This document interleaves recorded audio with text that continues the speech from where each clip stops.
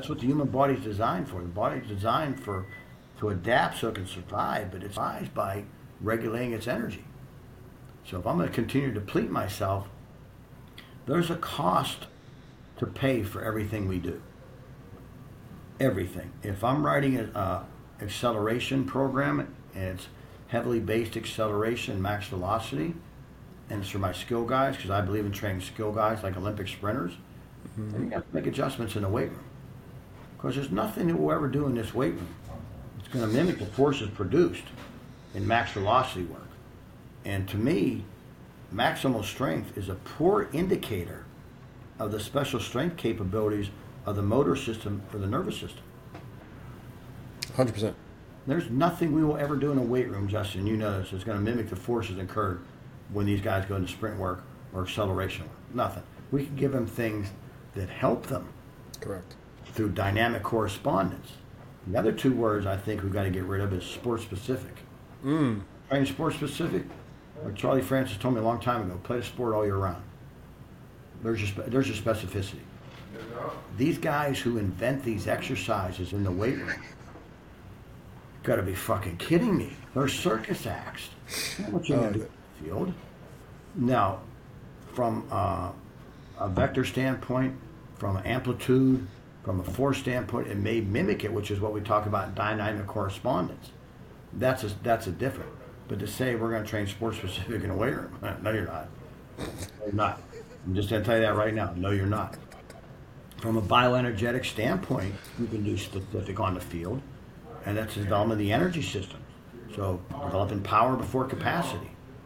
Yeah, that's where you're going to do it. But I still see people who are still running 300-yard shuttles, 110s, crossfield. I'm like, why? Just tell me why. I don't understand it. Our game is a game of 5-second bursts of maximal work. It's not endurance. Endurance work is the ability to sustain a low-level activity for a prolonged period of time. It's an intermittent or capacity sport, the ability to repeat high-intense efforts over an extended period of time. If you think about it, they're all getting, and I've timed it on the field, even up-tempo offenses are still getting 18 to 20 seconds rest. Now, I want to ask you about linemen. What do you think about them? Because we had this conversation in that group chat I was talking with you about. Linemen, little offensive linemen, not defense, they're a little bit more of just like, if you think about it, they might go to the line of scrimmage, block somebody, fall down, get back up, go to the huddle. Like, they might be a little bit more, like, because that was me in my life. Like, I was offensive lineman, so it's like, nah, that's pretty fucking tiring, like, to do all that shit and then go to the huddle and go back. Like, that might be a little bit more closer to lactate, but I agree with you that you still don't need to be doing 300s and 110s. No. And again, if you have a well-developed aerobic system, your ability to starve off lactate is going to be in place. In James Smith's book... which one, the football one or just the regular one? The football one. Yep. It's on my desk. I'm not even going to reach for it because it's under a pile of papers.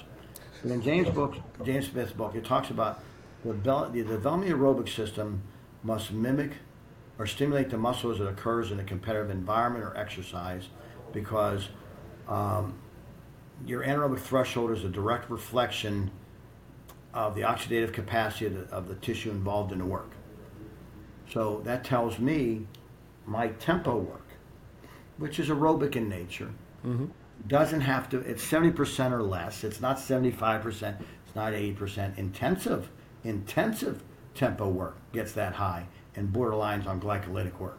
And that should be done first. But when you move into regular tempo work as you get closer to the season, and we just, here with me, what I'll do is, beginning of the year, my tempo work is 35-second rest intervals. As I get into capacity work, alactic capacity, my tempo work volume, my rest intervals go to 45-second. My tempo work always peaks before or plateaus before my speed work or alactic work. But what I'm trying to say is, as we move closer to camp, all tempo work, position specific. Let them do patterns that are specific to their position. So I may be an offensive lineman. I may pass set for 5 yards on a diagonal pattern, turn around and complete the tempo work or complete the tempo run in a straight linear fashion. Or I can do cut tempo runs. But now I start adding in change of direction work or position specific work. And position specific work is going to be different for everybody.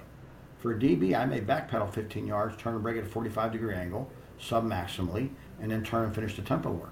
So I think that's the value of you have a well-developed aerobic system, and it's progressed throughout the year, and it starts off at linear, and starts off with a 35-second rest interval, and then starts to progressing to increasing in difficulty. Then you don't have to worry about lactate. And tempo work can be done millions of different ways. It's just not straight ahead. I can add a cut. I can add position specific. I can do med ball throws after. I can do body weight exercises after. So we're intra-set recovery mode.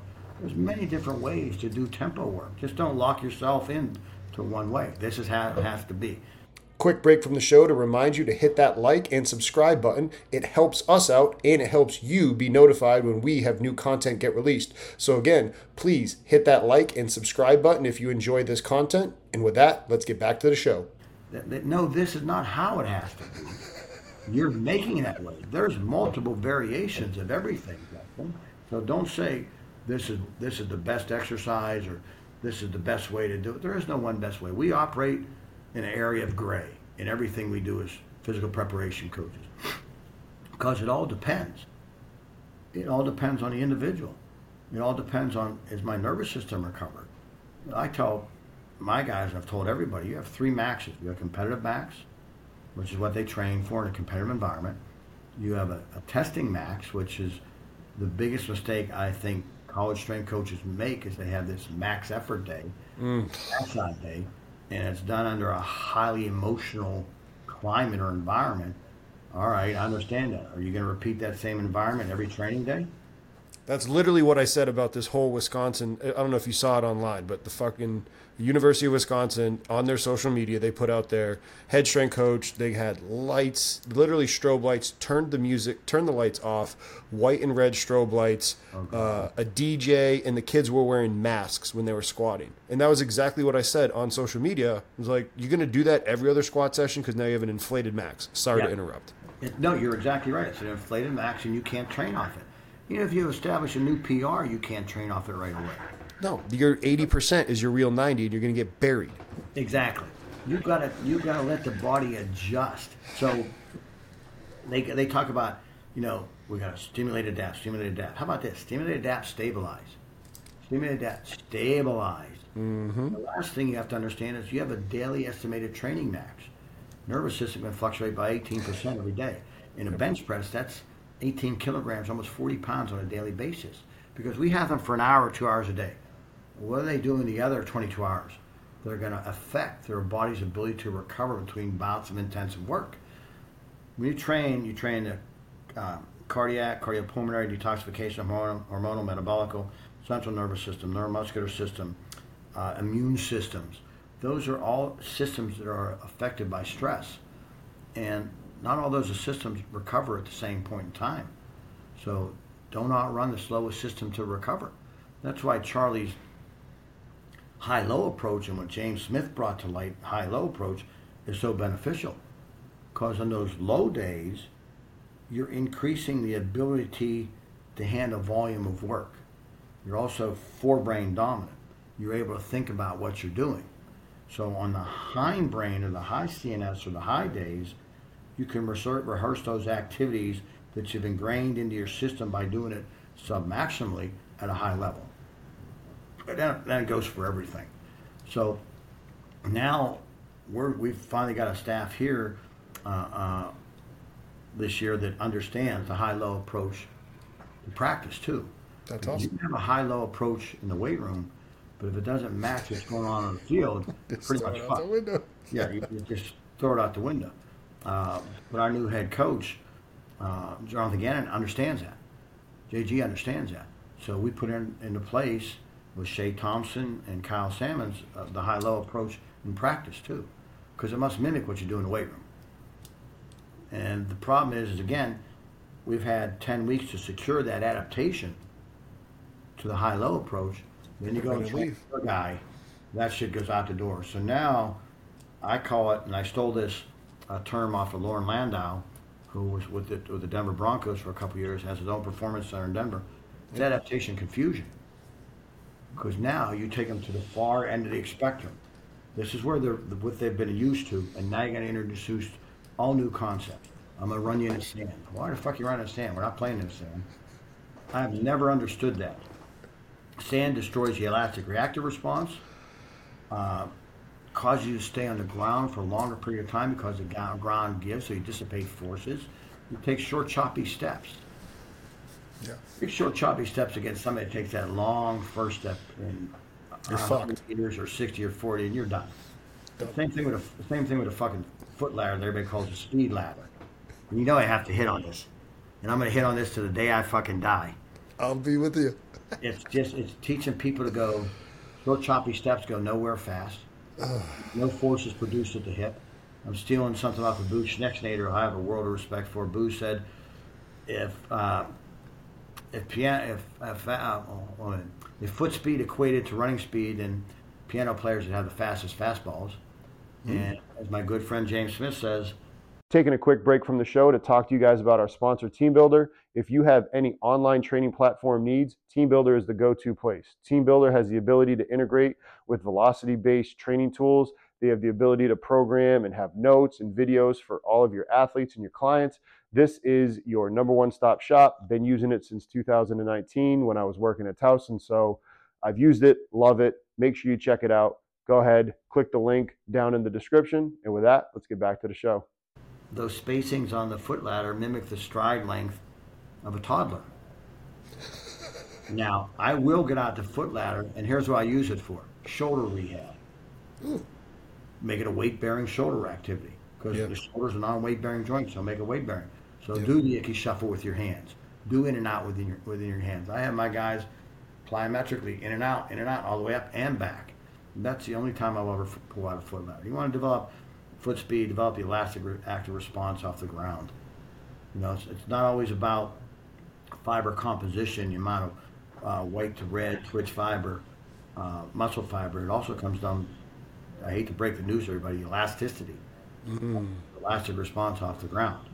If you look at all Ken Clark's research and you listen to people like Dan Paff, and I'm fortunate that I have a close relationship with CDNA, so anytime I'd write an acceleration or speed program, I send it to him and let him red pen it. I'll explain my thought process, and he'll tell me if I'm right or wrong. I don't want him to say, yeah, that looks great, B. Don't want that. Just start red penning the thing. I send him videos of Kyler Murray and guys doing dribbling. Is that? Nope, not yet. Not doing it. Keep him walking. I finally sent him one of Kyler, and he says, now he's getting it. Now I got the rolling foot contact. Because dribbling is not mini high knees. It's not what it is. No. It's a step over. And it starts from the ankle, which is circular motion, to the calf, which is more elliptical, to the knee, which is really elliptical, which is like, when I tell people they go over the knee, it's like sitting and taking a 6'6" individual and put them on a bike and putting the seat down low. That's dribbling over the knee. So, and like anything, if you give people cues, Justin, those cues, like anything, body, they accommodate it. It gets dirty like a t-shirt, like Dan says. Yep. Got to get rid of it. And not the cue is going to work for everybody. But, you know, the longer I'm in this profession, the more I realize I don't know shit, to be honest with you. Which is why my desk. Yet you're so much better than literally 95% of coaches out there. I mean, just, again, the things that you're talking about, like, these are all things that our members and our listeners need to continue to hear because, like you said, it's the personal terrorists and it's the other people out on social media that are doing these things with people like, oh, look at this footwork, quick. It's like, no, that's not the tried and true. You need people that have the ability in these high roles. I think one of the best things ever was when Davante Adams was still with the Packers. He was he got asked something in an interview and he's like, I don't do those things. I run routes in the off season. Like, that's how I get better at running routes. Exactly.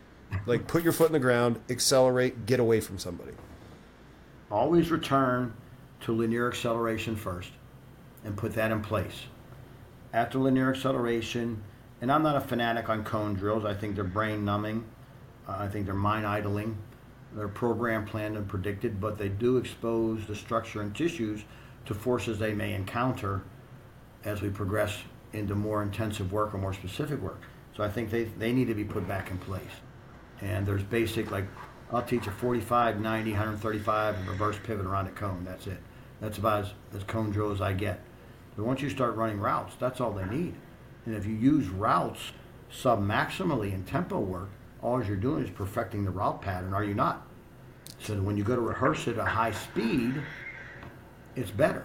We took, last year when I was training Zach Ertz, we compared his route running from the year before and to the last year when he was running his routes. He was running, creating greater distance between him and the defensive back, but finishing his routes 2 yards further because his ability to put force into the ground had improved drastically. And it wasn't from, there was stuff you can do in the weight room, but it was just from actually doing true speed work and true acceleration work, where those special qualities of the nervous system, those special strengths that we developed on the field.